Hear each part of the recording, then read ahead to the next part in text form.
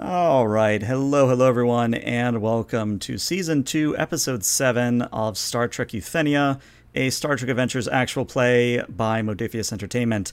I'm ELH the Game Master, and joining me are some lovely individuals.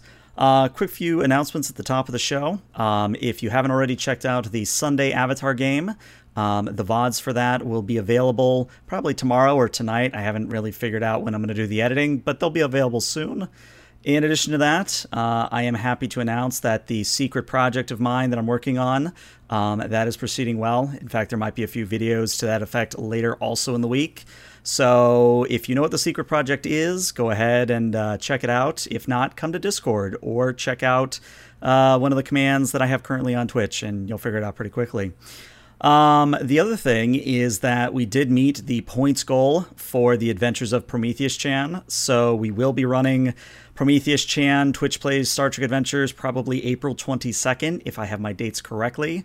That will be a probably hour to 3 hour stream where it's literally you guys in Twitch chat playing as the character, which I might have to do some things to make it work, but should be interesting all the same. But that's enough for me. Let's hear from the players, starting with Aaron. Hey guys, super happy to be back again with this Star Trek stuff. I love it. Tonight I'm playing Captain Williams, the human commanding officer of the USS Euthenia, an all-around stand-up guy. Monday nights I play the insufferable stick in the mud, Lu Song-Shi, the Earthbender from Ba Sing Se on Dark Avatar. Hi, I'm Watney. I am playing Commander Stekko, the empathic first officer of the Euthenia. I'm Dag. I play Euthenia's only and best Adosian CMO. I think we're going to have a really awesome game tonight. As you can see, there's 3 black holes just hanging out there.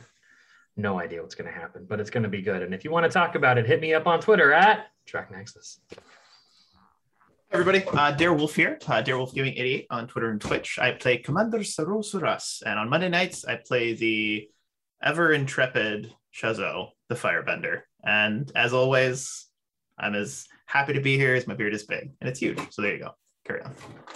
That it is. It's resplendent. Resplendent. Resplendent. Your face is resplendent. It is. Stop being weird, Wolf. It's actually. Hello, everyone. My name is Matthew. I play Vizeth, a Vergeron, a member of a species native to the Delta Quadrant, who serves as the Euthenia's intelligence officer and their chief of security. And on Monday evenings, I play the waterbender Amarok in the Avatar game. All right, and with that, let's do the fancy intro video that TechnoNerd made us. Take it away.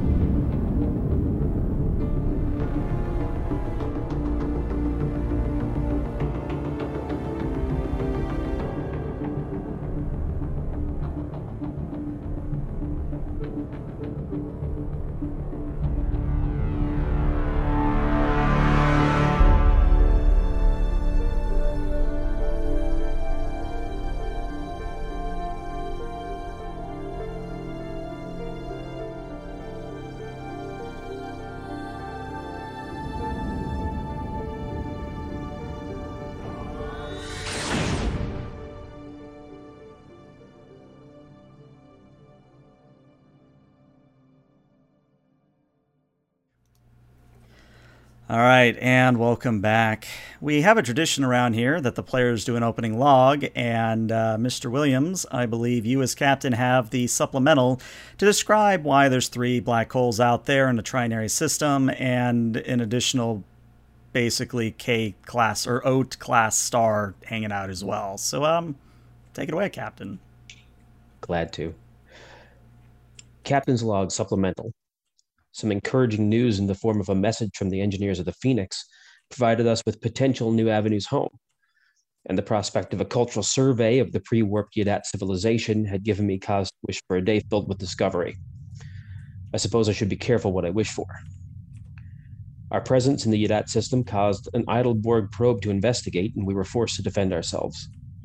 But our problems were only beginning. A transwarp aperture was also present in the system, and we were forced to enter and collapse it to save ourselves and potentially the system from a Borg incursion. After some of the greatest piloting I've ever seen by Commander Stetko, we sacrificed the Shikaris escorts to seal the aperture on the opposite side. We emerged to normal space near where we were pulled into the Delta Quadrant to begin with three black holes, a single planet, and no ability to enter warp. It seems clear that these are more of Void's people, and Viseth's primal reaction seems to confirm this. Ovalis says they are her gods and can return her to her realm, and I suppose we'll find out. I intend to attempt communication, but have told Viseth to stand by on the wave motion cannon all the same. End log. All right, you may have I'm a sorry that I was overhearing you and sneaking in. You said Delta Quadrant. I believe we are in the Beta Quadrant. Just wanted to clarify for anyone else reading the log. And then, like Commander Saras disappears. Oh, it is one of those things we're kind of on the border of the Delta Beta anyway, so close enough. But yeah, hey, you also get a momentum from chats. You're up to 2. Hey, Love you, Aaron. But yeah, as you may or may not can see on the screen right now, there's 3 black holes and kind of a trinary arrangement that are circling one another. And there's that O-class star that is, according to sensors, not actually an O-class star. But I believe where we're going to begin is you last called for a channel to be open, Captain. And yes. Dorothy will report that the channel is indeed open. Okay. Well, here goes nothing. To anyone who may be receiving me, this is Captain R.J. Williams of the Federation starship Euthenia. Please respond. Dorothy kind of looks around and goes, we're transmitting, but they're not really, unless they're on a wavelength I can't detect. Nothing so far, sir. Hang on a moment. And is Avala still on the bridge? She is. She's still kind of doing her prayers, but at this point, I would like to imagine she's no longer next to you in the command chair. Like somebody has escorted her a little bit farther away from your chair. I think I'd like to motion for her to come back. Okay. And in fact, to let her know that if they're out there, they can hear her. So if she wants to pray, do so. All right. In that case, I now get to make Matthew cringe as I do good old Lovecraftian.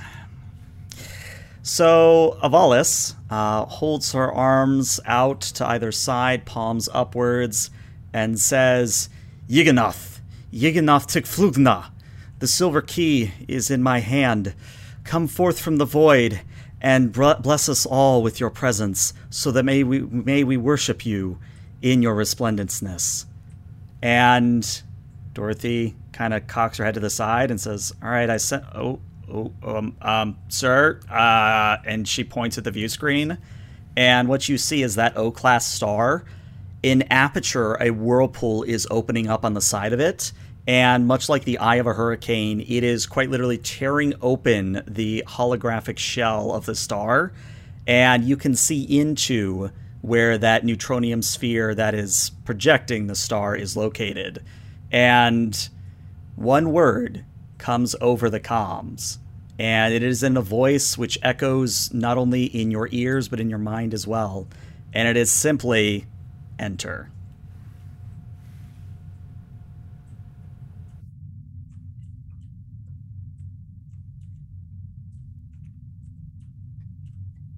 Question for GM, is that in the minds of everybody on the ship or just the bridge? Every single person on the Euthenia. Captain, if I may, I am not one to shirk away from adventure or, how do you say, exploring the unknown, but this gives me the heebie-jeebies. It's a scientific appraisal, Russ, but I tend to agree with you. GM, the name of the crewman that's actually not a crewman, but is in fact potentially one of these folks. Void is masquerading as Crewman Tillian. Tillian. Over the comms comes a general command from sickbay. This is the CMO to the Euthenia crew. As standard procedure, if anybody is feeling distress over the most recent telepathic intrusion, please feel free to come by sickbay for a scan and analysis. Sickbay out. Excellent. And I think the captain's going to tap his comm badge and say, Captain Williams to crewman Tillian. And there's no reply. But Sarus, if I remember correctly, Sarus, you had exited the bridge. I think this is the first time you're actually seeing Tillian in person, at least as far as I'm remembering. So yes. Tillian is looks like a normal human with very long black hair. The eyes, like her eyes, the sclera, that white part of the eye, is actually jet black. And her irises are glowing orange. But she kind of stops outside, wherever you're hanging outside the bridge, and goes, are you all right, Commander? It is a mixture of both. It's a long story, but I'm feeling somewhat out of place. Now, out of character, GM, do I know she's one of these potential creatures, or am I not aware of that? Don't believe the captain or Stetko has told anyone about that, so no, you don't have any idea. Yes. Well, I must say I appreciate your concern, but I'll be fine. And I would actually like to return to the bridge if possible. Sure. And I would like to head to the science station, and I would like to make a scan, and I'll walk past, walk in. Captain, if I may, I would like to perform a close-range scan upon this portal that is opened, just to ensure there's no dangerous radiation or anything of that nature. Of course. And that would be what? Insight or control? Control science? It would be reason science, and Euthenia will assist you with a sensor science. The difficulty on this will be a 2. All right, I can do that. Using a focus, yeah. Survey science. Right, well, that's always one way to start. Another complication. And don't worry, Chad, I did see the other thing that you threw in there. So, all right, there is 2 successes with the complication. So you are able to confirm that you can approach the neutronium sphere that is projecting the hologram without fear of, like, the Euthenia getting crushed. But that's the extent of what you're getting, as in the immediate space around the neutronium sphere inside. It doesn't make sense. I mean, quite literally, your sensors are spitting out everything in the book, like, oh, it's the middle of an ion storm. Oh, it's the middle of, a plasma relay. Or, oh, it's some esoteric thing that makes 0 sense. But your best guess, it's a rift to somewhere. Captain, these sensor readings are very strange. Would there be any reason for a Baskin-Robbins to be inside of this portal? No, I take it back. It's a Tim Hortons. No, wait, no, it's a nebula? No, wait. Captain, I am picking up a multitude of different signatures from inside here. I cannot make heads or tails of it. And I think at that, the captain's going to turn to Commander Stetko and ask, are you getting any emanations of intelligence from that thing? Is it an entity or merely a vessel? Right now, I'm overwhelmed with the same feeling I got the first time we were here. It's hard to get heads or tails of anything in that vein right now.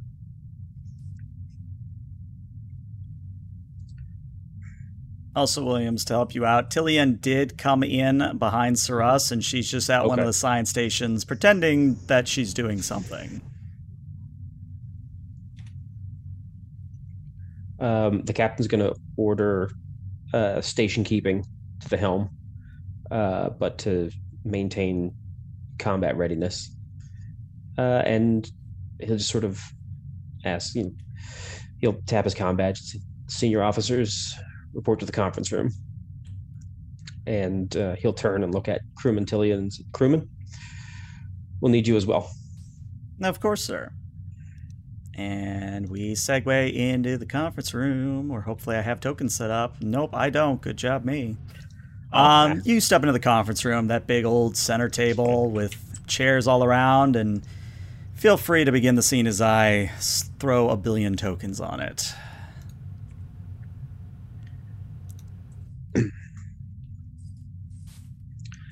I think the captain's just going to look at Statco again and say, I think it's time we tell them.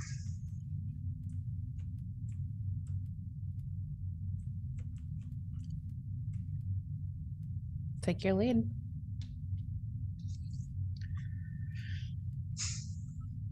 Any time now would be nice. Captain, I don't know if this is really the time or place for this sort of reveal. I understand that you have very strong feelings, and that is completely acceptable. But, you know, I feel... Yes. It's just listen. Oh, okay. And Mr. Vizeth, I want you to try to react as rationally as you can to what you're about to hear. I feel like That does not bode well. No.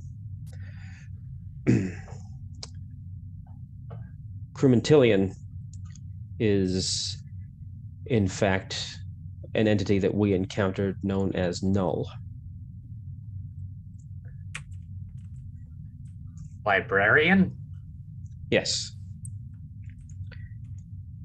The, I suppose, absentee custodian of a collection of nigh infinite knowledge, and also a member of the race of beings that we are in the presence of now.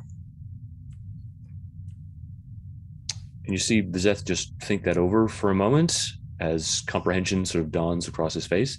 And he's actually just going to shoot out of his chair and storm out of the room. Okay. That's probably for the best. I agree. I'll speak with him in a moment. Well, I suppose since he's gone, the primal reaction that I was hoping to avoid is no longer a concern.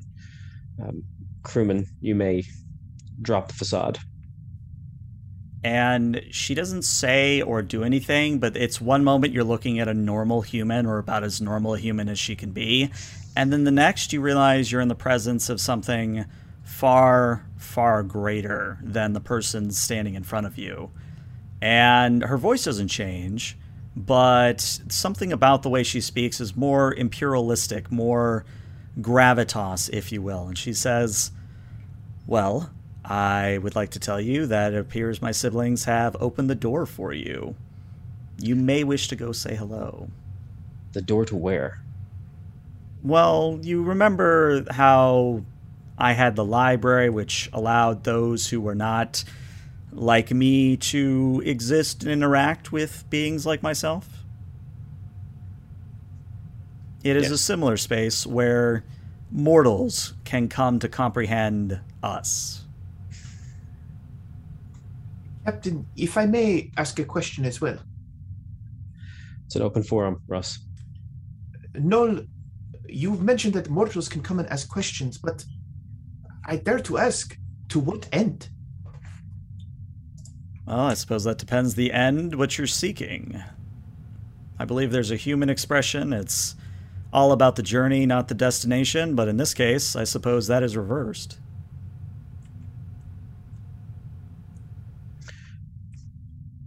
We've been in this part of space before, Null, and there weren't 3 of your kind here before. Well, they probably noticed I went missing and came to investigate. I think it's just happenstance that we've ended up back here. So Russ is frowning this entire time and looks genuinely displeased with what's just been said.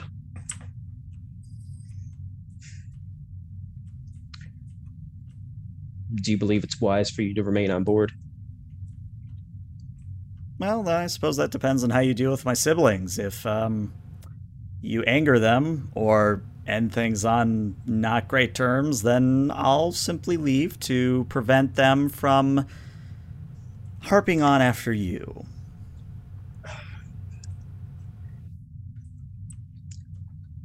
I appreciate that, but what could they possibly want with us? And at this, she kind of holds up the palm of her hand, and much like how Dorothy just materializes things, she materializes a book. And the book is written in ancient Sumerian, if any of you know ancient Sumerian. But she kind of flips through the book to maybe about 3/4 of the way through and shows you text that you can't read. But she says, there's, you know what I'm realizing? You probably can't read this. Not a word. Not a word. Yeah, probably should have thought that one through. My point being is that certain events in this whole timeline, reality, whatever you wish to call it, certain events are fixed points in time. As in, they will always happen no matter what you do. A good example would be that whale probe back that a certain Captain Kirk went back in time to find a whale. Remember that one?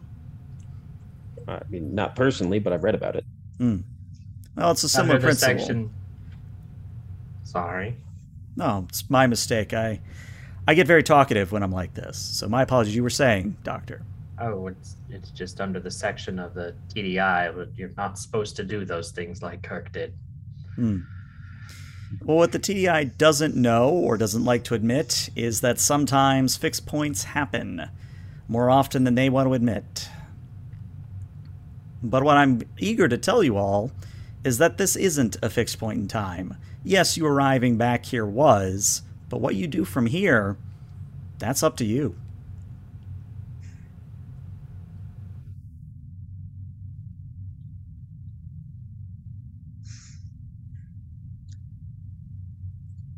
Well, Major, Commander, and Commander.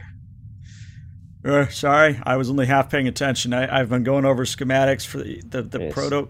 Hold on. Sentient black hole. And Rash kind of looks a little bit wide-eyed at Null. You don't take issue with the fact that we're using black hole energy to power the wave motion gun, right? And Null actually smiles and looks down at Rash. No, not at all. Those are not my siblings. All right, cool. Then we're good. We're good. Can you explain why Crewman Vizeth would have the reaction to you that he did?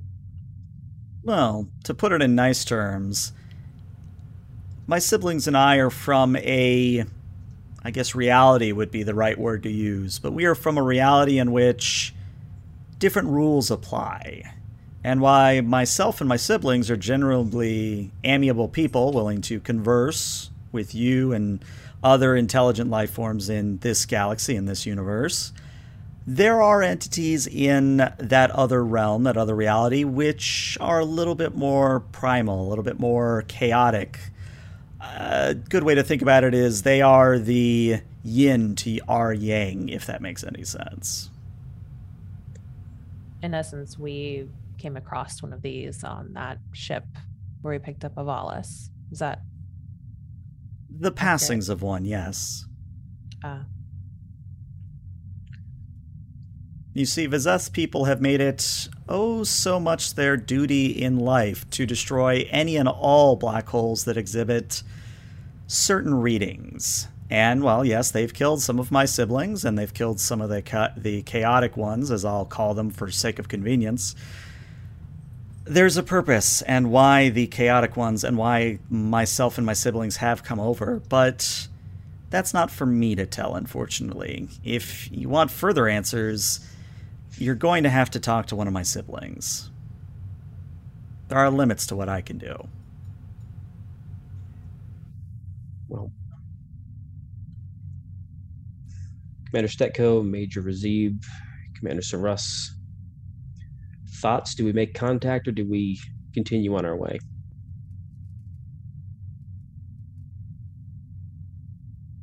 I'm a little unsure about the safety of the project I've been running in sickbay, Captain. If we proceed into their realm, it could have adverse effects.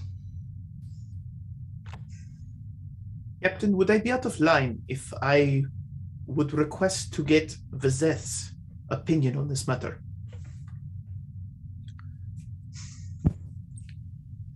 Not at all. I think as head of ship security, he's required to give his opinion in this case.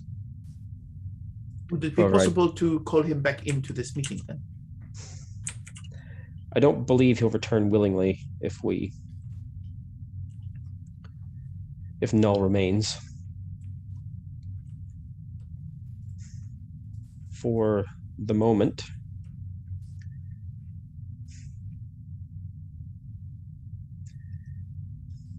perhaps we'll reconvene to a different area of the ship, and he'll just sort of look at Null. No offense. None taken.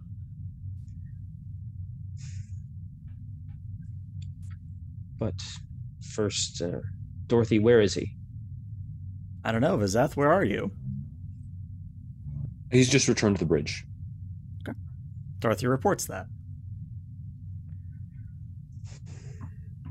Well, will you all, unorthodox as it is, will you all come with me out of the conference room and join me in my ready room? Bye. Hey, Captain.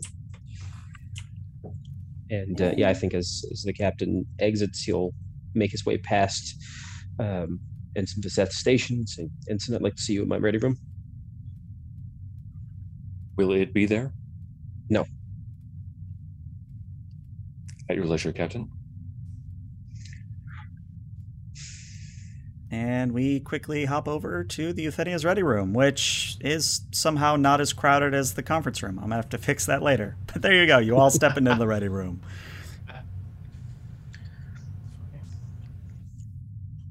And I think we'll just sort of recap for Vizeth, what's been said, an offer of answers, knowledge that there are factions of these black hole entities, and simply ask him point blank, Ensign, what are your estimations to the danger to the ship if we make contact? And he sort of cracks his neck and looks at the captain. No more or less than the danger we find ourselves in now. Objectively, dispassionately, rationally, they could destroy us effortlessly, even now, whether we're inside their dimension or in our own.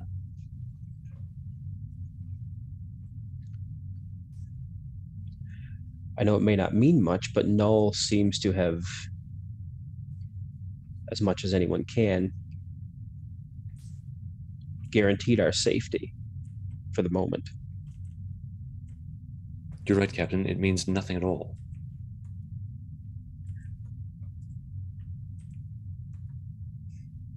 Do you not believe that a member of a sentient species could divert from its nature? Vizeth, like you? And he doesn't quite frown as he looks over at Stetko and then looks back at the captain, almost ignoring her, but he does respond, I don't even know if I've done that, Commander.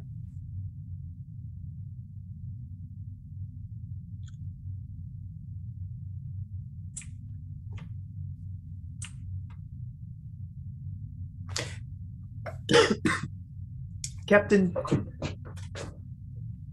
I'm always one for investigating the unknown, but these creatures, they remind me of the logs I've read from Captain Picard with regards to the Q. They seem beyond us in such a capacity that I question their good intents, if such good intents do exist.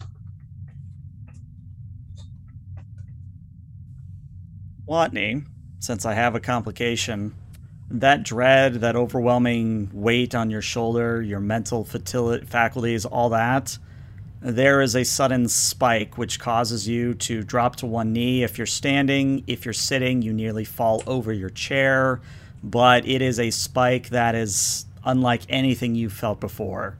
If I had to make a comparison, which probably won't make sense if you've never done it before, but It's the difference between breaking your leg and breaking your femur, if you know the difference there.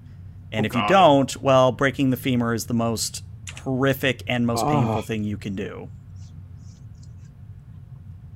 Yeah, so she falls down. Now, you're still conscious, to be clear, and it only lasts for about 5 seconds, but you go down. Veeb is immediately up and attentive. The rest would move to assist as well. Yeah, I think the captain would also stand and sort of hurry over. Is there anything she gets like during this, like any new information, or is it simply an amplification? That's a good question. Roll me a insight and either command or con, difficulty of 3, and you have 2 momentum, which you can use to buy additional dice. Spend it. Yes. I'll do that. Okay, so how many dice do you want to roll? 3, 4? What's the DC again? It is a 3. What should I do? All of them. Roll all the dice. Can All I the assist? dice? This is actually kind of a big roll now that I think about it. Roll all the dice. This Can I thing assist clutched. with a reason medicine by using the tricorder to try and focus any neuroelectric flux into something that makes more sense or stabilize it? I'll allow it, but it's going to increase the complication range significantly. Well, it's always complicated when I perform stuff with Stetco. It's a meme for a reason.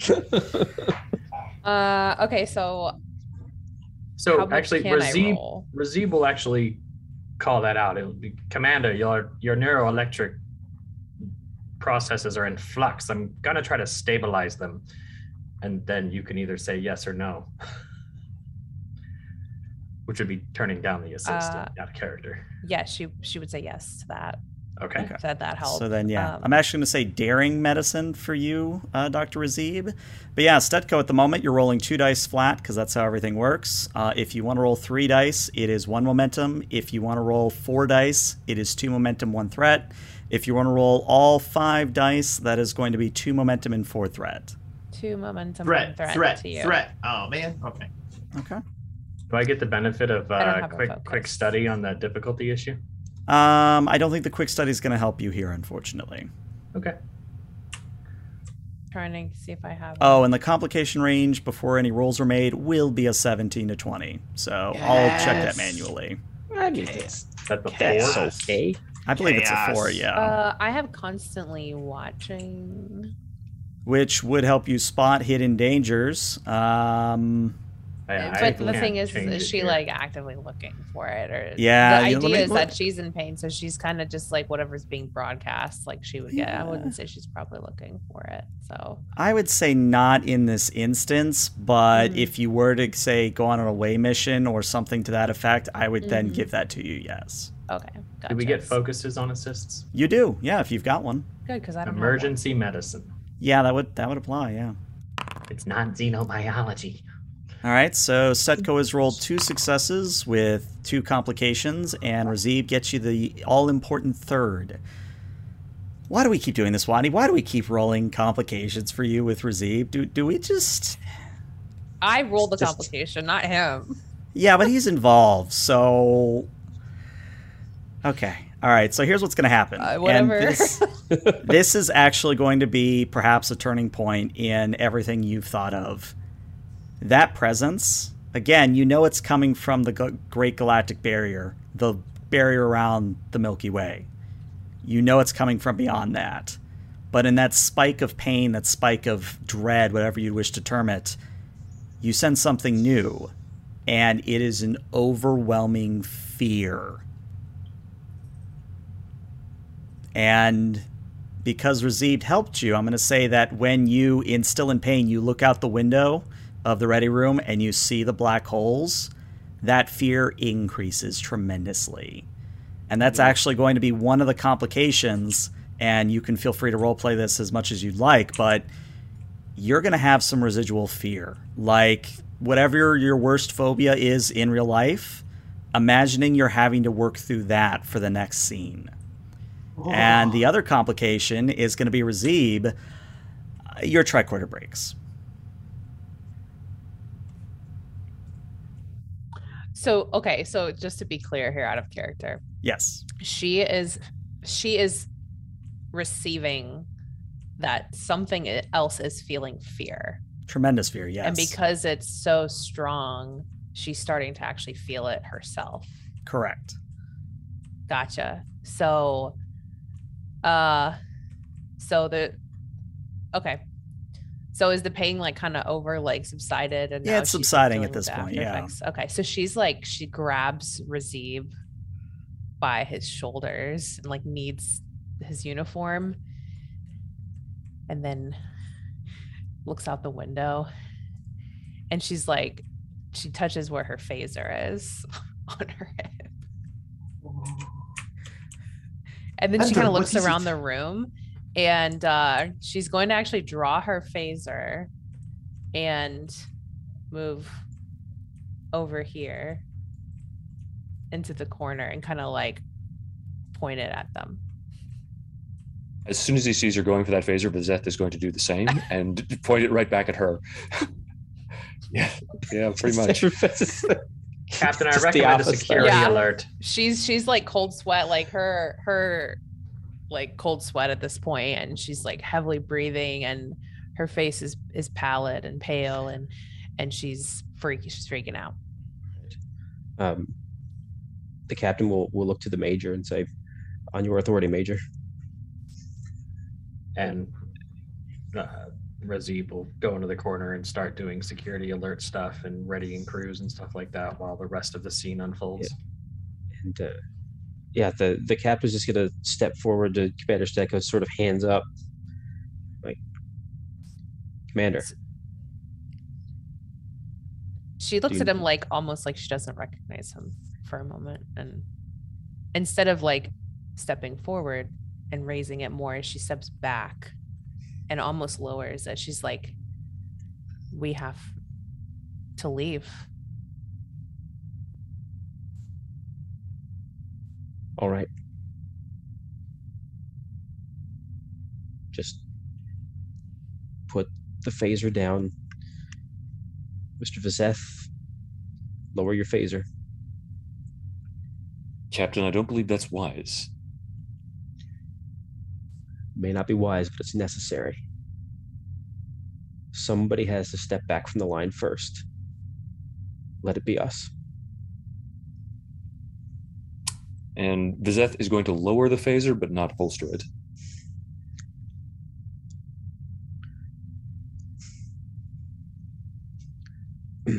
Now, Commander, if you'd be so kind, put the phaser down. She's kind of holding it up with both hands, and then her arm is shaking. She looks back out the window at the scene of the 3 black holes, kind of looks behind her shoulder to see if maybe like Null came in. No, Null didn't Probably come in, hasn't. but what I would tell you is that now that you're no longer in that moment of pain and your brain, though terrified, is still working on all that adrenaline, you realize that whatever's out there past the barrier, it's afraid of the black holes. Mm-hmm. And what you do with that information, I leave to you, but the more you stare at the 3 black holes outside, the more you realize how much fear this entity has about those 3. Okay.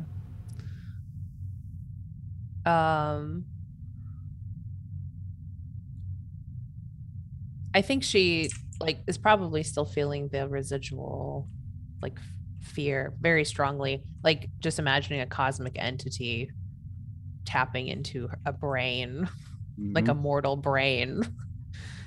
And so I think she's gonna drop her phaser and kind of slide down the wall and just sit there. Yeah, and I think the captain's going to just cross the floor and just reach down and offer a hand. Come on, get up. I need you. It's scared. The black holes? No. The thing outside? At first I was sensing dread. The same thing when we originally got here.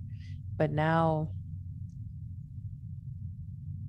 I sense it's terrified of them, and she like nods out the window.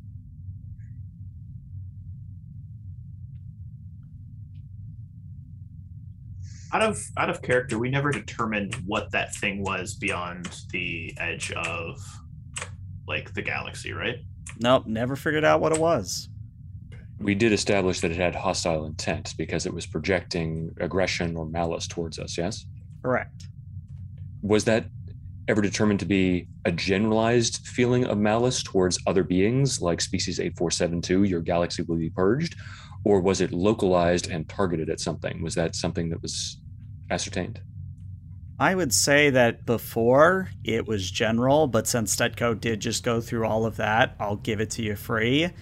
There is now undying, understated rage coming from this entity, and Stetco, for but a very brief moment, was a conduit for it. Wait, it's rage now? Well, it's a lot of things. It's dread, it's rage, it's fear, it's all the negative emotions wrapped up into one. Okay. Well, I think she'd probably be able to like weave through a bit of an understanding of what is wrapped up in that bundle. But she'll take the captain's hand and pull herself up. Sorry. And I think Vizeth is actually going to step forward before the captain has a chance to respond, holstering his phaser, and say, from what I understand of your empathic abilities, you came in direct contact with the mind of one of them. There's nothing to apologize for.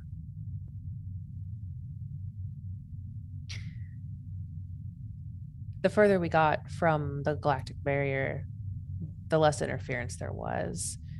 I considered myself a liability until we reached a certain distance. In fact, I was compromised as well previously when we were here. With all due respect, you may very well be one of the most important people on this ship right now, Commander. Your ability to sense them, it goes far and away beyond our current tools. Hopefully I can be of value, but I'm not sure I should be allowed to be anywhere near sensitive equipment or information. Vizeth is chief of security. If you do anything weird, he'll kill you. And Vizeth just nods. Again, I'm not sure anyone would know, or I would even know if I was compromised. Let me get a neuroelectric tab on you. It'll let us know if your alpha fluxes change. And Rash actually hands you her tricorder. It says, there you go, Major. Her. Yeah. It's not your medical fare, but it'll do. He'll tap into it and get the slot to open so he can pull out a pulse tab and configure it. And then he'll slowly make his way across the ready room and just apply it to the temple of the commander. So as that's all happening, I think Rash kind of leans up and yawns again and then kind of motions at Surus and says, come on, Surus, this is one of those moments where you've got to provide a little bit of levity because that's not a good vibe that they're having right now. Surus's tail is all floofed up and he's not bringing levity in this moment. He looks uncomfortable. Because I believe Null had mentioned that we met one of her kind aboard that vessel, or at least a fraction of her kind, the quote-unquote Satan that we ran into, correct? She said that it was one of the passing of entities from her reality, yes. Yeah, that makes Sarus nervous. He is quietly contemplative and doesn't hear Rash in this moment. I think Rash maybe notices that and goes, all right, well, that's a first. All right, well, I'm just going to sit here because nobody's asked me engineering opinions, so I'll be here. Dorothy, wake me up if anything happens. Captain. Well, before you go to sleep, Commander, how long until we're warp capable? It depends how many meetings you drag me into. Get to work. Aye, sir. And Rash, could you use any assistance in engineering to repair the warp drive? I could use a distraction in this moment. I suppose, but really there's only so much you can do. How's you? I mean, yeah, sure. You know what? Come along. Let's get you some fresh air. It's less of a, do you need help and please get me out of this meeting? Yeah, she's picking up on that. Vibe so Rash, she's giving off, yeah. Yeah, Rash picks up on that and like maybe comically reaches up and takes one of your hands and says, all right, kitty, come on. And Sarus and Rash, I think you both step out at that point. Yeah. Come on, kitty. That's hilarious. We'll step back just to make more space. And as he steps next to Vizeth is going to just turn over to the doctor. Doctor, do you believe that you should escort the commander to sickbay to run a more thorough diagnostic? I believe that I will trust the commander to let me know. Right now, I'm monitoring the alpha flux rate. If it goes off through any unhappy margins, I'll make sure to subdue her. What will this no effects, help Commander. Detect exactly? It's tracking your GABA flux patterns. You have a normal neuroelectric curve, and if anything becomes unstable, even for a 1/10 of a nanosecond, it'll blip on the tricorder, and we'll be able to test for a positive or a false positive. But those neuroelectric currents are what define you as you. If something takes you over, it can't parallel those neuroelectrics without just being you. Given that we're dealing with entities that operate completely outside of the known laws of nature, that seems to be an unjustified assumption, Doctor. It's the best we got. Do you have any more of that suppressant? In sickbay. If you'd want to come with me, I'd be happy to escort you, Commander.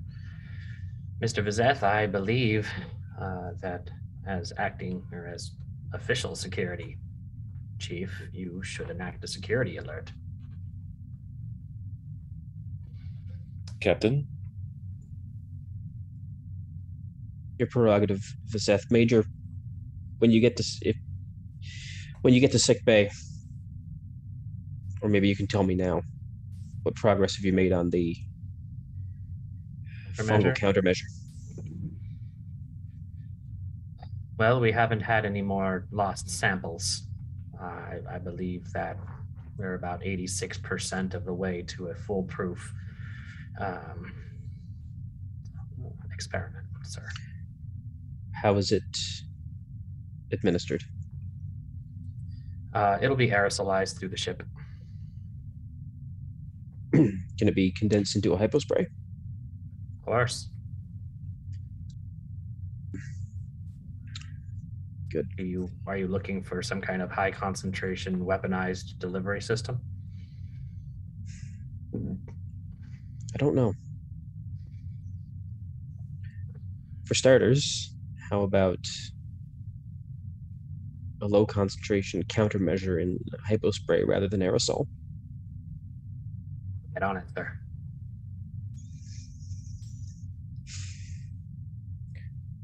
All right, you're dismissed. Commander? She'll follow Razib out. So Razib steps out, Stetko steps out. Vizeth, do you linger? I think Vizeth is going to head to the door, but after it closes behind the other two, he's just going to turn over to the captain. Captain, I will, of course, set the ship to yellow alert and have non-essential crew members confined to their quarters. And he looks down at the floor, up at the commander. It is not my place to say, although I already have given you my opinion. I would like to rescind it. I believe that it would be wise to enter their realm. Well, it's funny you mentioned that. I was planning on doing that, but... And it's right about then that Dorothy materializes and says, Vizeth, the captain wants to go on a solo mission, so here's your chance to tell him no, or that you're going with him. And Dorothy kind of turns to the captain. I probably shouldn't have said that out loud, but... I hate it when you do that. Yeah. I mean, I'm your yeoman for a reason. I kind of know how to read you, so... Yeah. If that's accurate, Captain, then I believe that it's incumbent upon me to remind you that Starfleet protocol in this case is clear. You do love to remind me of regulations.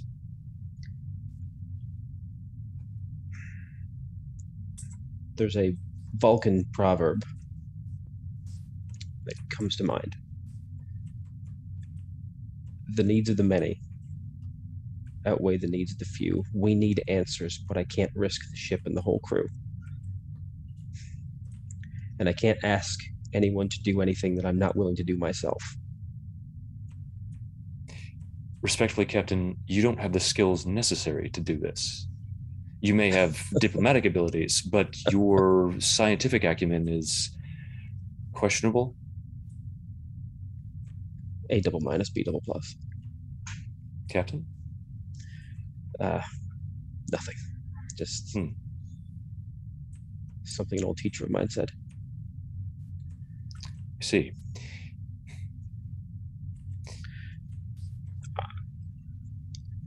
I can't order you to do this. I know what they mean to you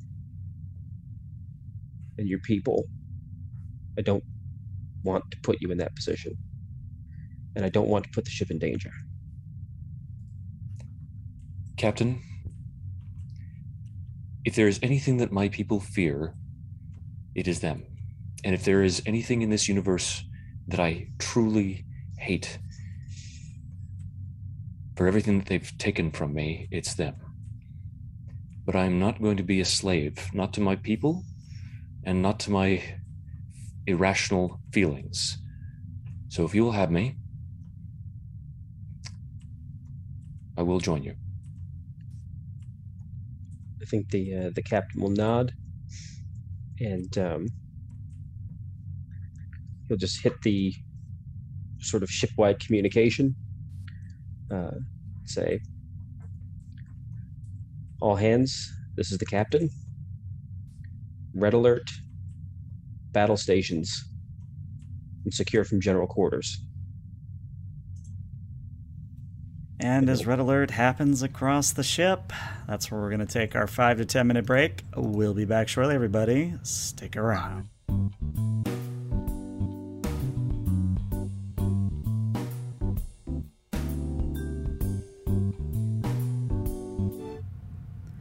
All right, and welcome back to part 2 of Session 7 of Season 2 of Star Trek Euthenia. If you're just joining us, well, there's been a lot said about whether or not to interact with the trinary black holes that may or may not be sentient outside the Euthenia. Long story short, though, apparently Stetco has gotten a ping or acted as a conduit for something outside the galaxy, and is now recuperating in sickbay with Major Razib. And we open up our second half with Razib and Stetco, you know, the latter sitting on a bio bed, Razib probably poking and prodding her more than she likes, but that's where we'll start the actual scene off. And if you need any nurses, just shout and I'll bring them in as needed. Setting up the inhibitor to the same dosage that we gave you last time, that seemed to be the most effective. If you feel any disconcertion, let me know. Before he does that, she kind of like grabs his wrist and just looks up at him and just like hangs her head. I don't want to do this again. Talking about the dosage or being this close to the galactic barrier? All of it. The last time she lets go of his arm, and then I would say she might even like lean on his shoulder a little. He will put one arm around her shoulder because that is what he understands as closeness. The last time we were here, I couldn't do my job. I couldn't do anything. And I thought that was done. I thought when we finally reached a far enough distance that I was back to normal. But now we're back here, and it's worse. It's more aggressive. I feel like its eye is like on me.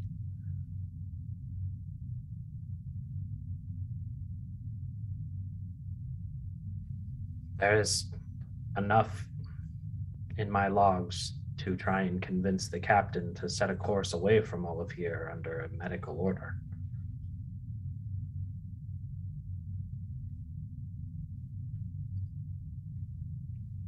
Mostly, I mean, the medicine helps, but I don't feel myself. The thing that makes me me is gone. My biggest strength is suddenly erased.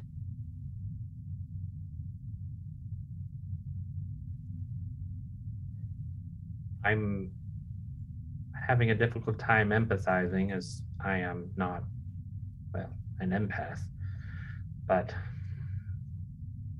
were I to lose a limb or two or three, I feel that I might not be myself either. I remember patching many people up during the war. Not a lot of them came back from it, even though they still served on starships even today. We were lucky then, but you're facing a different kind of enemy now. And your struggle is valid. Your senses are invaluable in this area, but if you feel like you cannot serve in your capacities here, maybe it is time that we stop trying to get involved in all of the affairs in this area and set a course for home. Captain without a first officer, ship without a first officer is half a ship, some might say.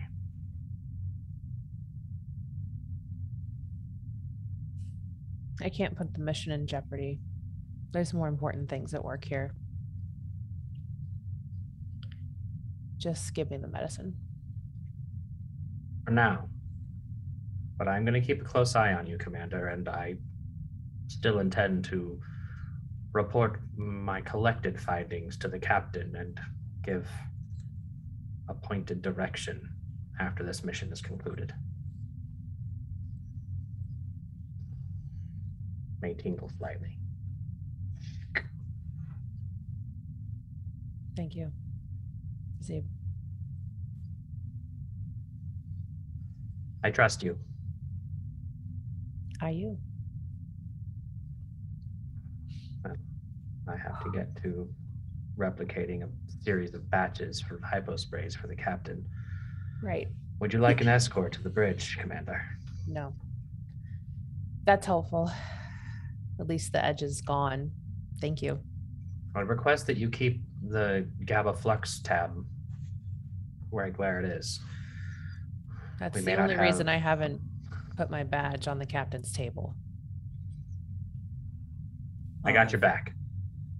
Funny you mention that, because Razib, you get a message from the computer, not Dorothy, from the computer that says your latest experiment with the fungus is actually a success, and that apparently Vizeth has checked out a hypospray of the cure.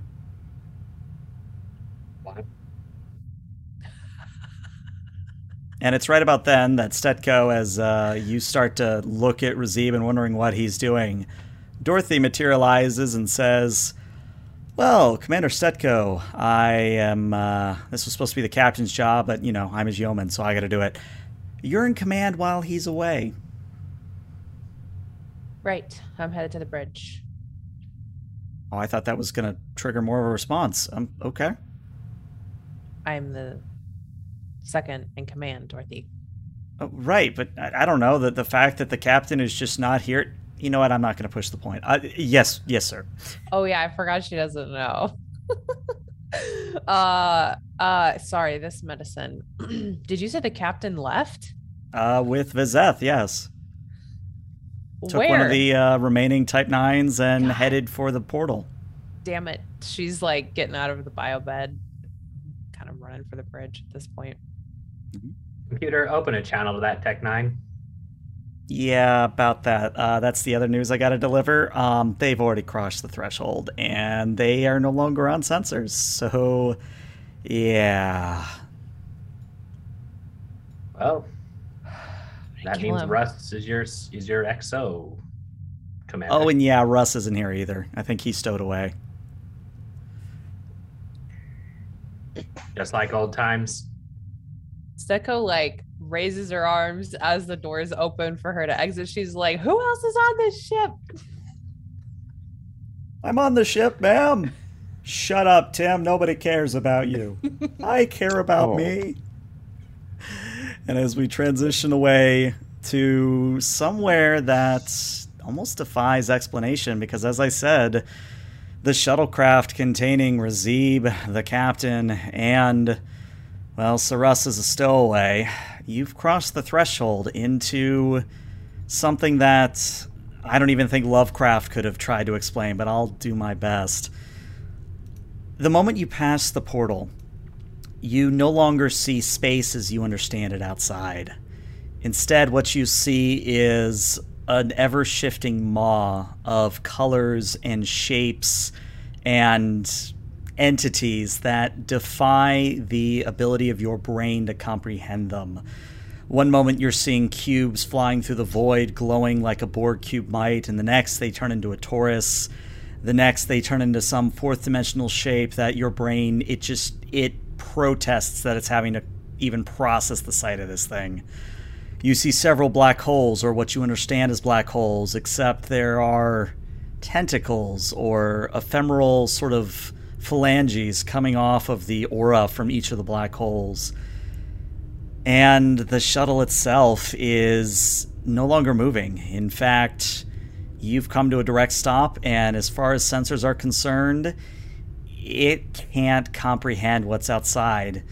If Sarus were here, which he can identify the fact that he is here in the moment, this doesn't make sense. Everything that... It's almost to the point that the computer is overloading or triggering safety shutoffs because it can't understand what's out there, and your brain's almost at that same level.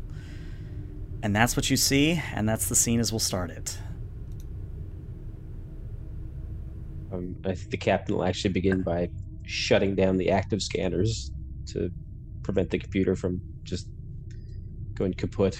A moment later, the scanners turn back on. You hear, "Captain, it would be easier for me to do my job if you kept the scanners on." Russ? "Yes, Captain. What the hell are you doing here? I figured you needed a science officer for all of the crazy science."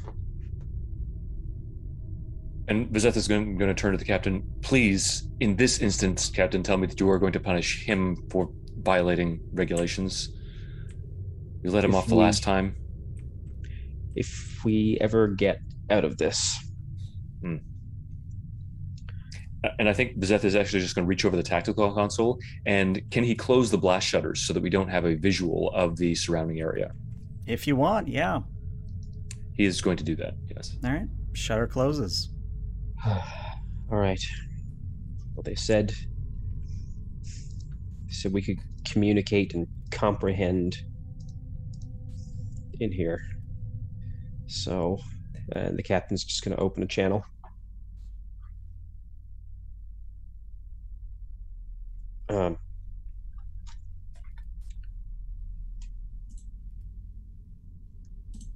Is anyone receiving me?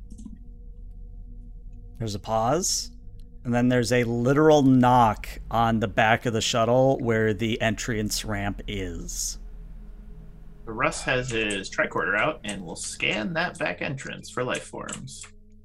You're not detecting any life forms, but you are detecting a Class M atmosphere.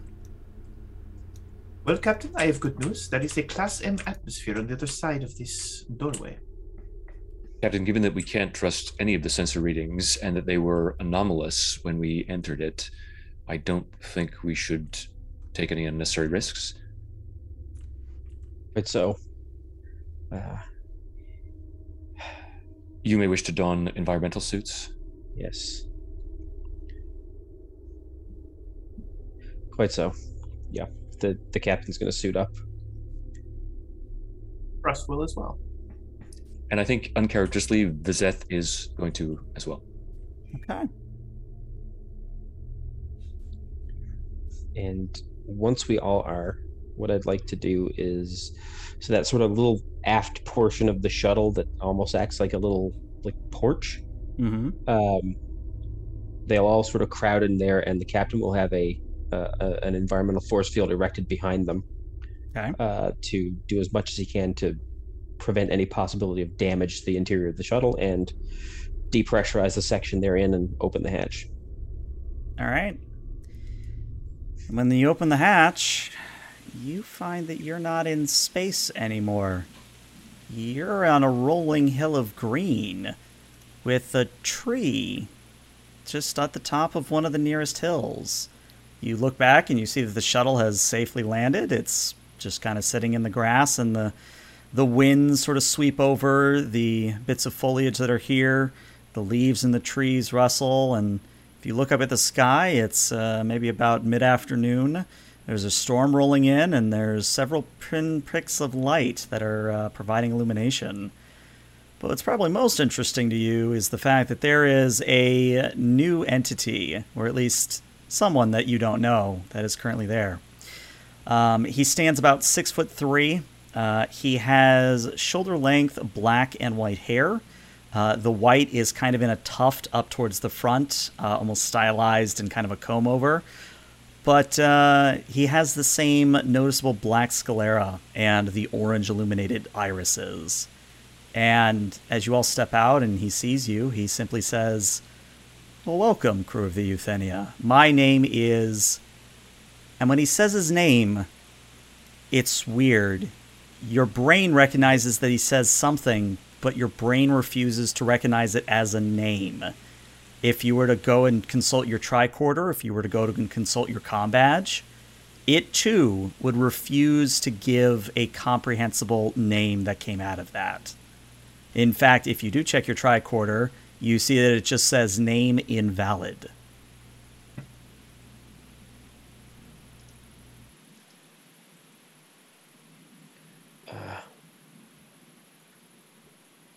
Is there something else we can call you?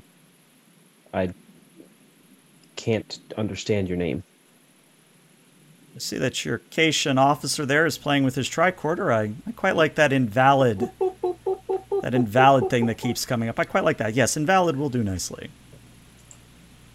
Very well.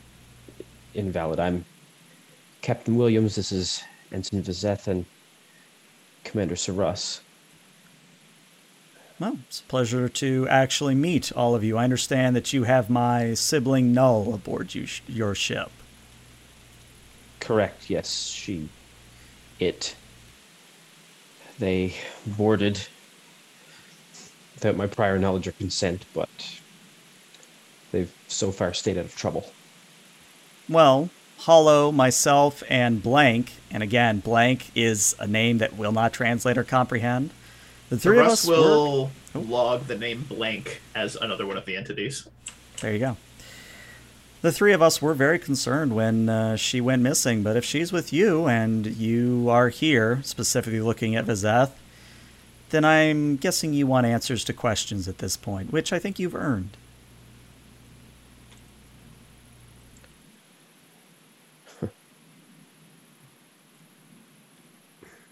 What lies beyond the barrier? to the galaxy. Hmm. Without even asking permission, he just goes for it. Go for it. Yep. So I can answer that question for you, or I can have someone who was actually there when this all happened give you a better side of the story.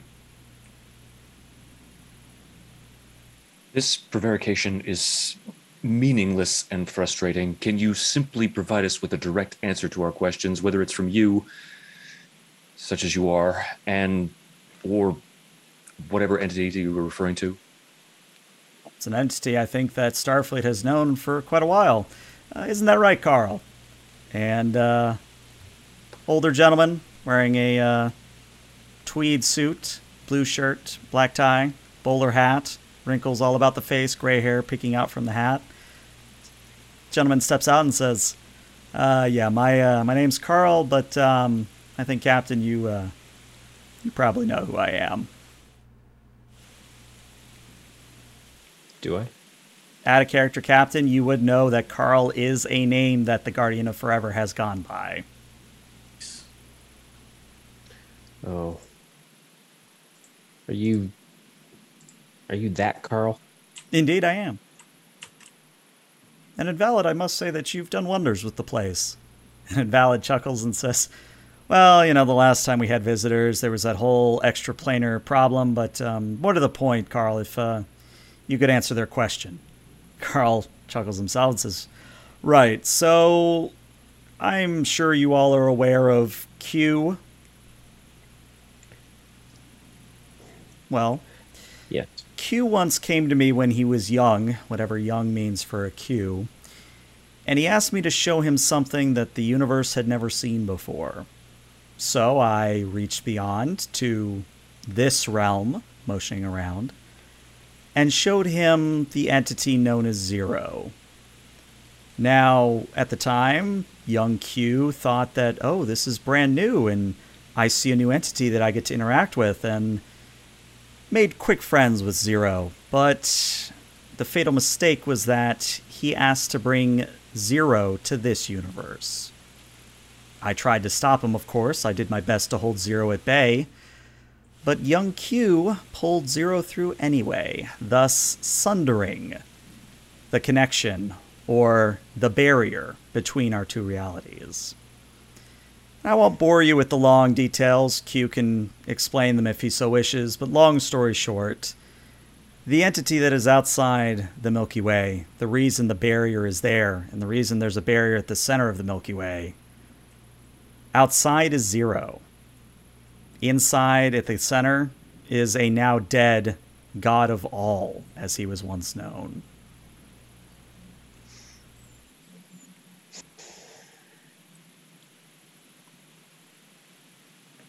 How does that relate to, and Vizeth just glances over at Invalid and jerks his chin towards him.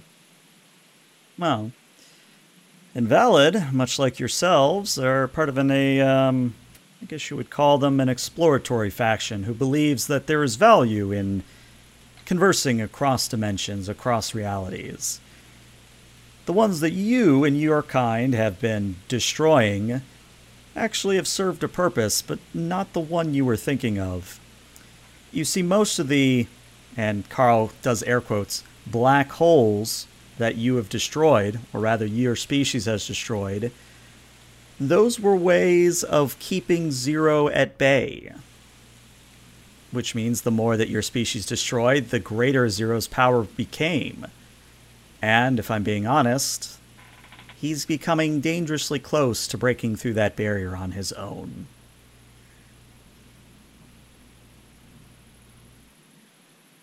The entities destroyed by my people have been demonstrably hostile towards us, towards all sapient life that they've encountered.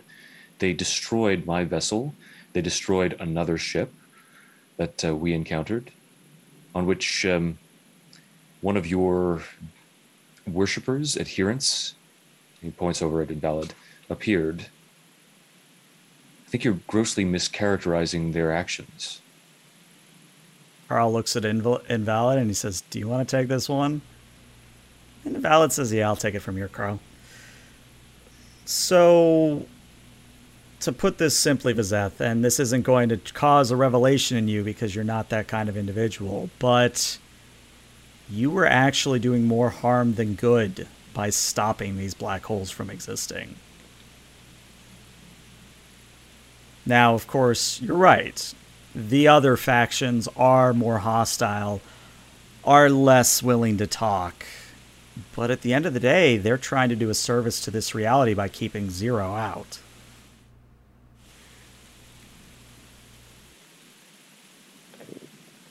But at the cost of countless other lives of native inhabitants of this reality? Invalid laughs and says, well, Captain, I believe you said it yourself before coming here. The needs of the many outweigh the needs of the few. And Why was not that just take him back? Why not just put him back where he was? And Carl speaks up and says, that's kind of my fault, actually. When the barrier was shattered, it was shattered forever. There is no way of sealing the reality back up. Again, I warned Q, but did he listen? No. And there's no way to kill him? Like this deceased deity in the middle of the galaxy? Zero is... And Carl hesitates and Invalid picks up. Zero is the progenitor of us all. Very similar to the Greek myths of chaos. Created an entire Greek pantheon, as it were. We have some of his abilities, but we cannot strike him down unless we all cooperate, and as you probably can tell, we're not exactly cooperating right now.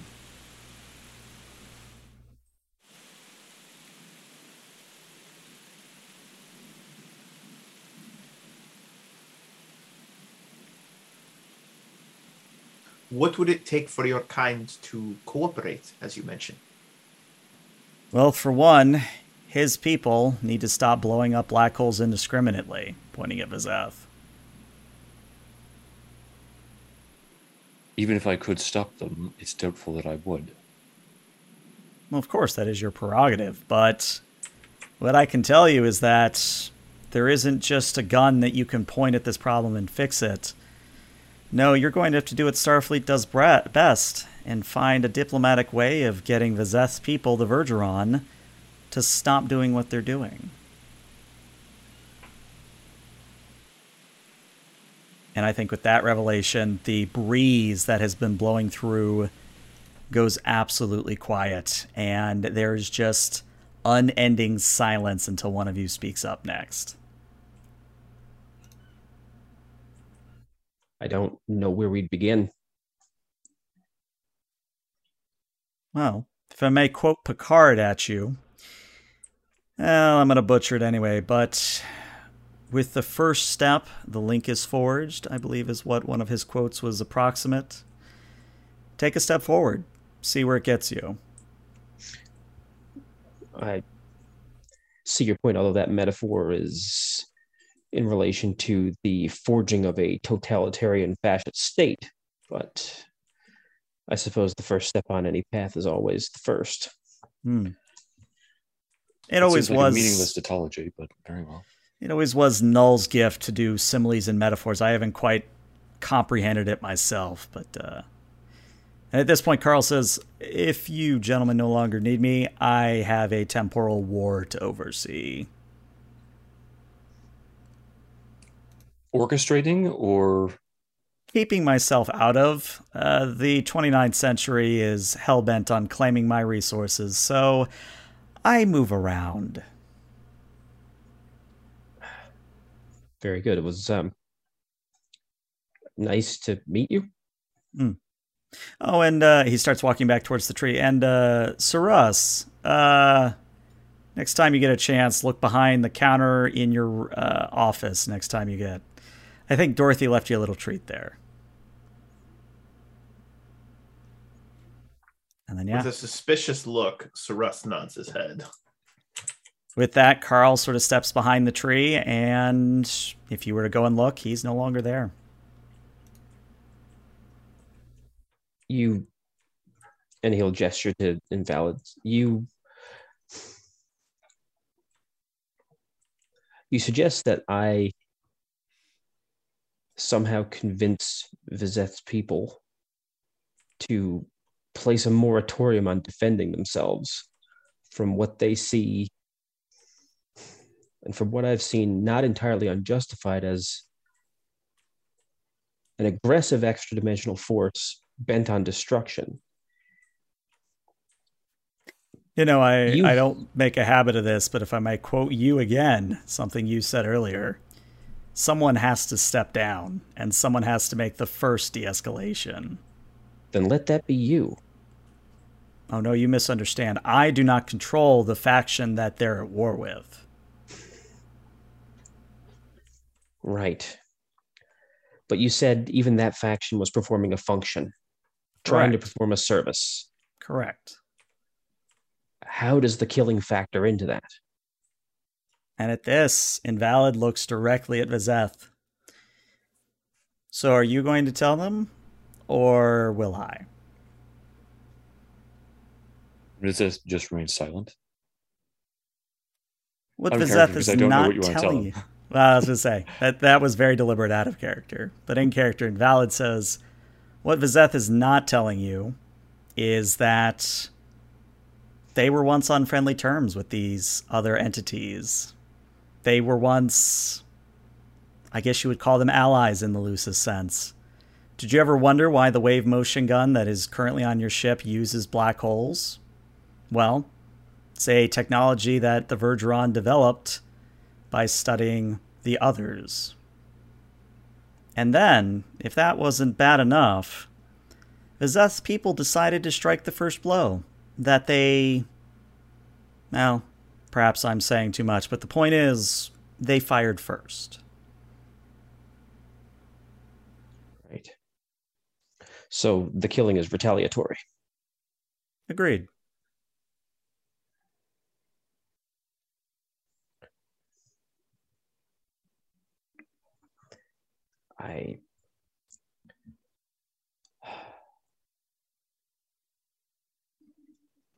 Regardless, it doesn't matter how it started. How long has it been going on? Long enough.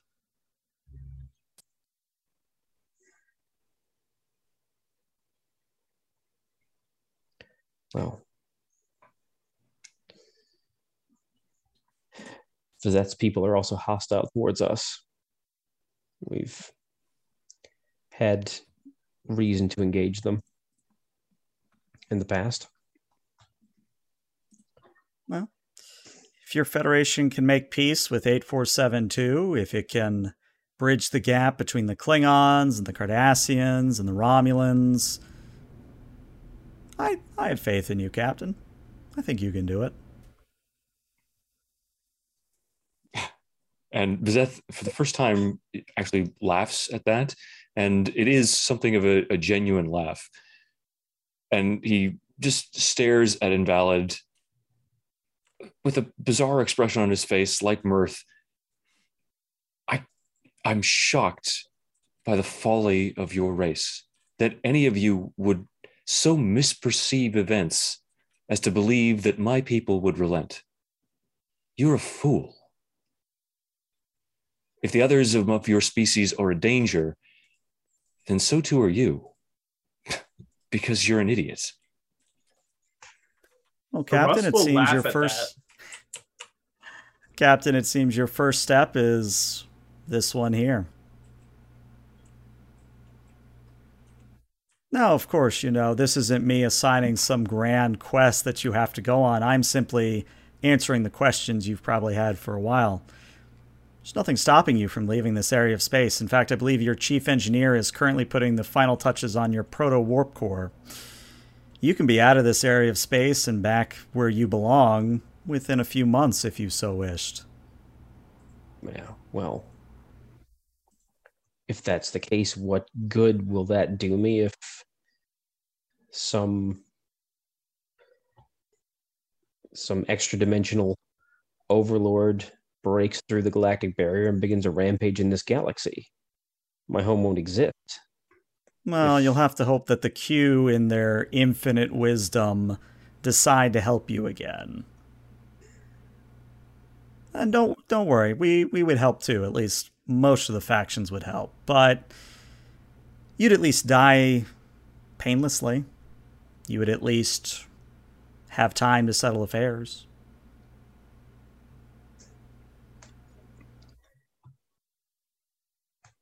So you are giving us the illusion of choice then. You say we can leave, but if we are to leave, it is inevitable death. Well, that's how this all works, isn't it? You always have the illusion of choice, but at the end of the day... And he actually doesn't say anything more. He just sort of trails off.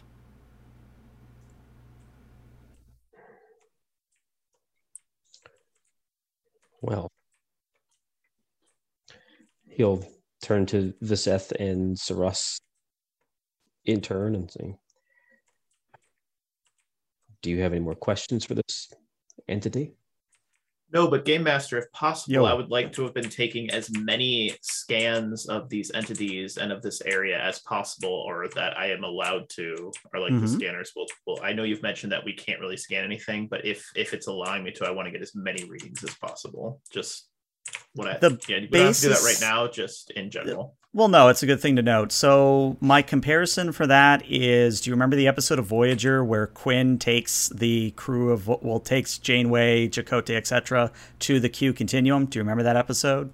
I do. Very vividly, yes. So it's sort of like that, where it's not a gas station in the middle of nowhere, but it's kind of one of those things where as far as your scanner's concerned, you're in a grassy set of rolling hills with a tree kind of a thing. We see what our minds would make sense of. That makes correct. Yes. Yeah. Okay. Fair enough. No problem. No, but good thinking. It's very good that you're doing so. Thank you. I do actually have a question, Captain. Proceed.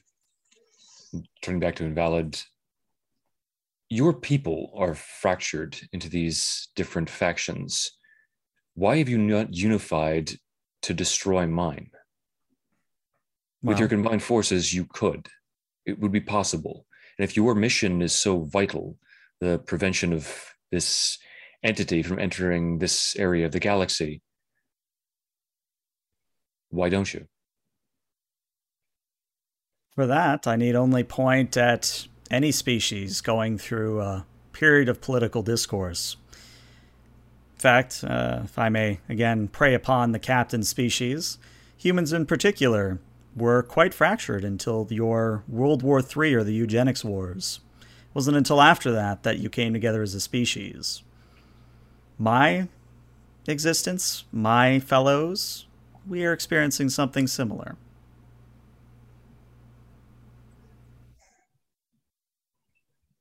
Then question does arise. Why do you care? Is this entity a threat to you as well? Would it wipe you out if it entered into this part of the galaxy? How could that be if you were from another plane of existence? Well, if your doctor would hear, I'd point at him, but as he's not, you're not going to believe this, Mr. Viseth, but I'll say it anyway. Some of us don't like seeing the lesser species eliminated for something that isn't their fault.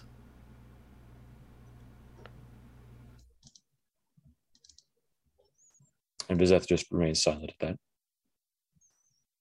Lesser species. Oof. Well, if there were a better term to use, I'd use it, but that was the quickest one I could think of. Right. Well, certainly given us a lot to think about. Indeed. And of course, you're free to leave whenever you want. Just step back into your shuttle and you'll be within tractor beam distance of the Euthenia. I'm sure Stetko and Dorothy are probably going to yell at you, but you know what you signed up for, Captain. I'm aware. And for what it's worth,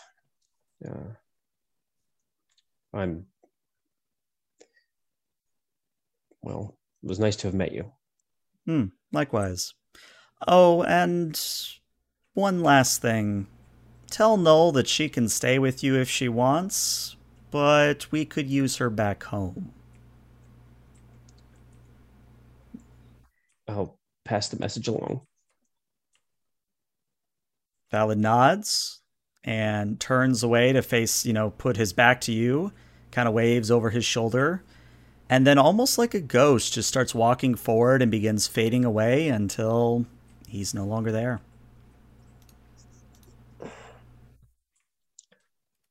Well, let's get the hell out of here.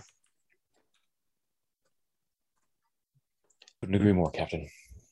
The captain will just walk to the shuttle. The moment all three of you are inside the shuttle and the hatch is closed and the shuttle is powered back up, we turn to the bridge of the Euthenia, where at the moment, Stetko, you're in the big chair, and you are getting daily reports, or not daily, you are getting rapid reports from not only Avalis in her strange worshipping way, but also from your yeoman, Dorothy. And Dorothy says, okay, Commander, they're back. They're literally off our bow. PM Raziv is also in the Exo's place. Noted.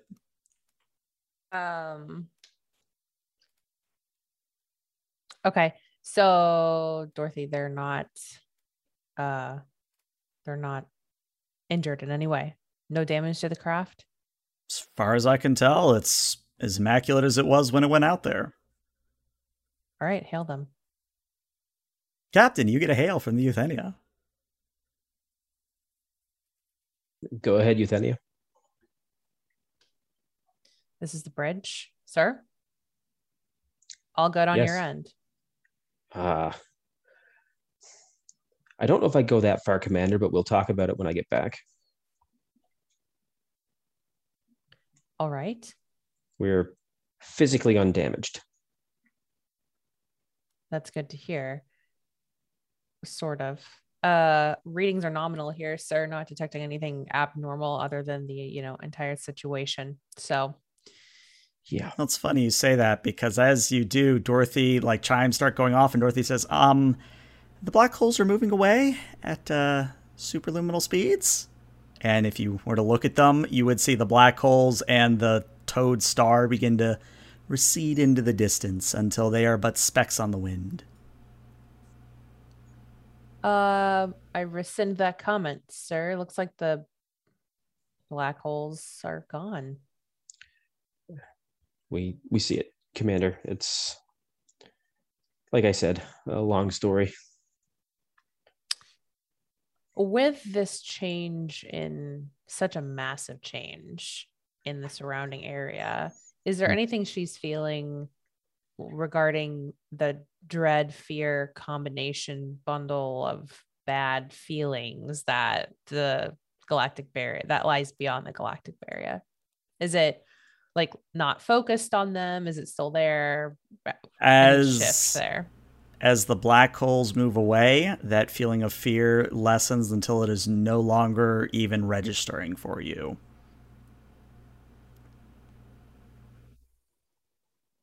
Okay, so all of the stuff she was picking up is just gone. It's severely lessened. You're not picking up fear. You're still feeling the dread. You're still feeling maybe a little anger, but it's definitely more bearable. It's way more bearable, especially because you had that inoculation from Brazib. Okay. Cool. All right. We'll debrief when you get back. Understood, Commander.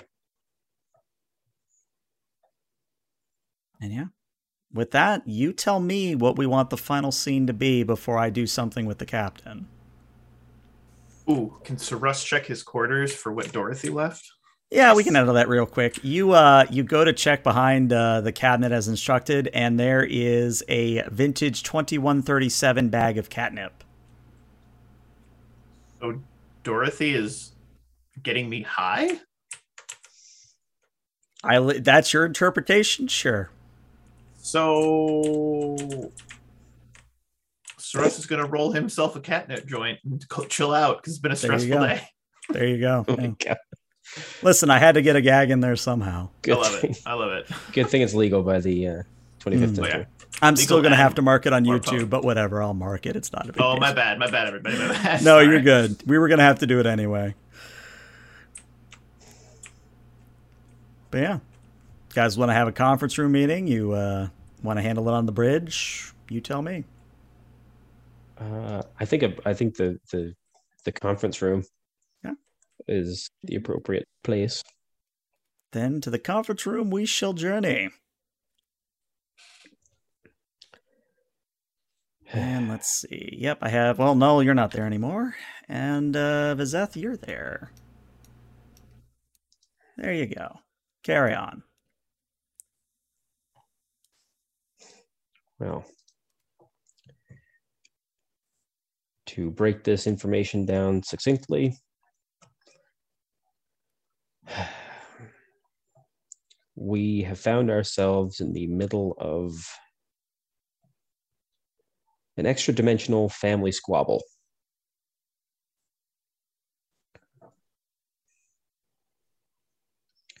The entity beyond the galactic barrier is the progenitor of all of the black hole entities we've encountered thus far.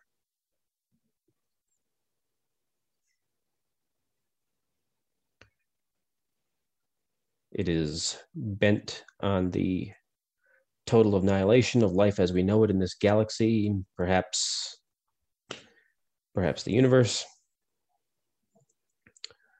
and a conflict between Vizeth's people and a faction of its children is hastening its breach, if the entity Invalid is to be believed. I know nothing of this supposed alliance that existed between my people and the now hostile faction of the entity's offspring. Although, considering the nature of my own civilization, it is entirely possible that such things would be eliminated from our history or prevented from becoming public knowledge.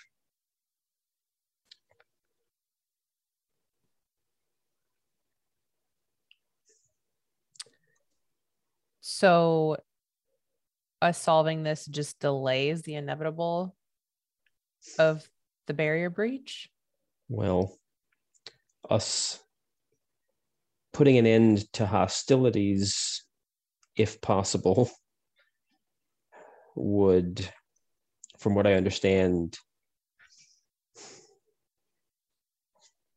stymie this creature's, I guess, expansion. It may be that as its offspring dies, their essence is returned to it. It may be lessened by the number of children it's born. Or they may have fewer members of their race to impede its advance. If we're to ascribe any kind of logic to the operation of these entities, or believe that which they have told us.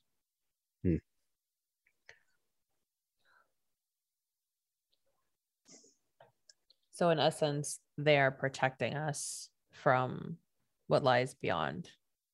They say they their are. God. Yes.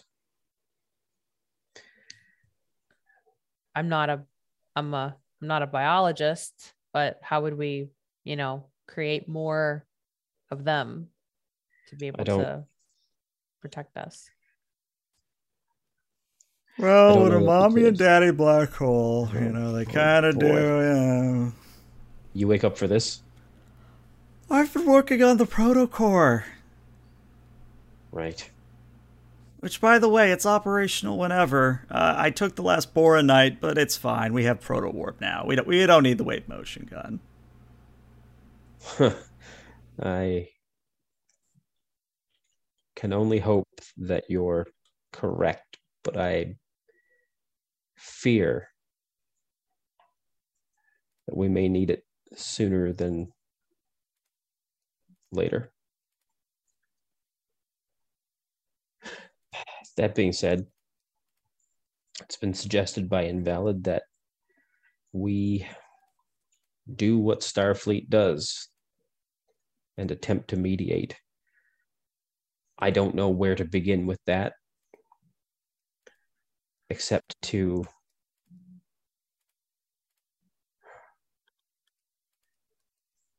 approach the Vergeron themselves. Although I can't foresee that ending in any way other than conflict. That would be a very wise supposition, Captain.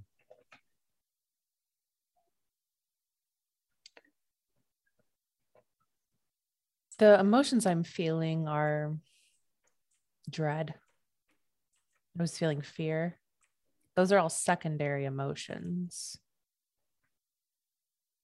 spawned from some originating anxiety or cause. Maybe there's a way to, well, do the impossible. Seems we're at an impossible end either way. Well, there have been a few examples in our history of people doing just that.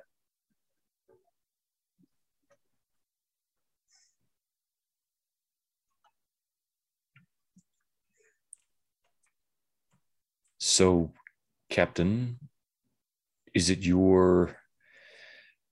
And he sighs and just looks up at the ceiling.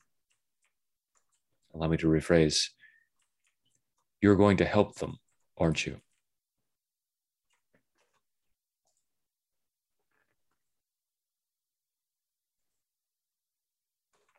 Mm.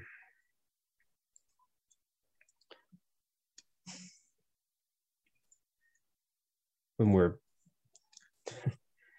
dealing with monsters,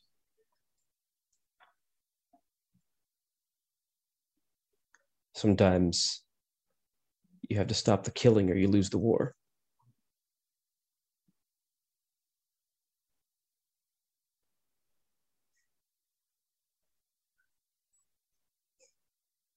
I intend to find the truth.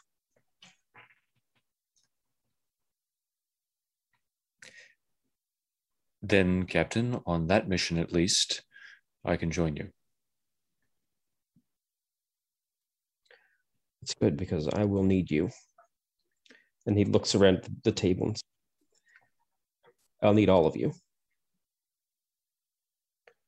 Can I count on you? Of course, Captain. We are with you.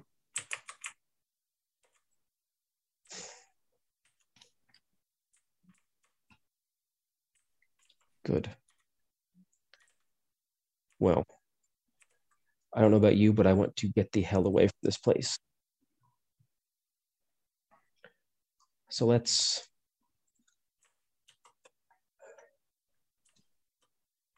test the proto warp drive. All right, Suresh, you're going to need to handle the sciencey stuff. Stetko, if you feel up to it, you probably want the con for this one, because I don't think you want an ensign to have the glory. Doc, I wish I had a reason for you to use your Gatling hypo spray gun. I know you were really looking forward to that, but... Is that ready? Yes, Captain. The last sample passed. Major, let's set up a demonstration on Holodeck 2 at 1930. Holodeck 2, sir? You don't want to use the medical holodecks?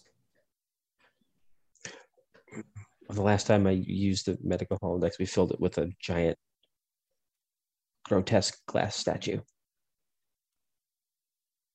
It won't happen again, sir. I found it rather appealing, but... That's why we moved it to Vizeth's quarters. It is the only non-functional piece of furniture in my quarters, so... Quite lovely. It's marvelous. Well, fine, then the medical holodecks it is. Just, I want to see this thing in action. Nice, sir. I can set up a demonstration at 0400. It's a little early, but yeah, I can make it. Well, that's because your species is so weak, Captain, that you require 8 hours of sleep a night?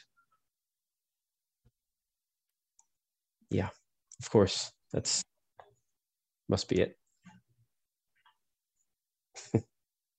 I'm surprised to hear you agree, but gratified. Good. I'm glad. Well, let's give this new proto drive a test spin, shall we? And as everybody rises up, Captain, you get one of those desk or comm panel in front of you on the big table that says, wait a second, from Dorothy, implying you need to linger for a little bit. All right, you all go ahead. Just make the preparations. Don't start until I get there. All right, you got it. Oh, man, I'm going to need more coffee. Yeah, Rash steps out. Anyone lingering? Deep steps out. Okay.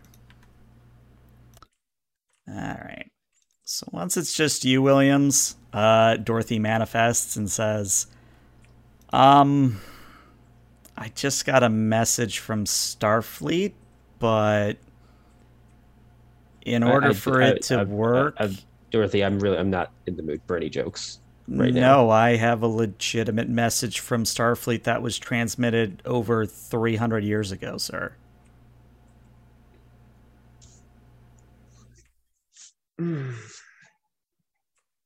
All right. What do we need? Maybe it's best I just play the message. And Dorothy disappears. Sure. You see a very familiar face. It is none other than Fleet Admiral Ignitrix herself, although 300 years ago, she was but a commander wearing a blue science uniform. She says, all right, crew of the Euthenia, if you're receiving this, it means everything's happened as I thought it would. I've taken the liberty of redirecting one of our Antares frigates to head out in your direction. Based on the time you should be receiving this, and if the Antares freighter didn't break down on the way, you should be able to intercept them at the following coordinates and have a large number of resources to work with. And you're not wrong. It is quite impossible, but that's what Starfleet does. We do the impossible. Ignitrix out. And Dorothy reappears and says, I don't like her. I don't like her at all. Yeah, I don't think we're allowed to say that about a superior officer. I'm going to do it. Put me on reprimand, sir. I do not like her. No, I'll let it slide this once. But as far as I can tell, sir, these coordinates are within Proto Warp. We could be there within a few seconds if we really wanted to.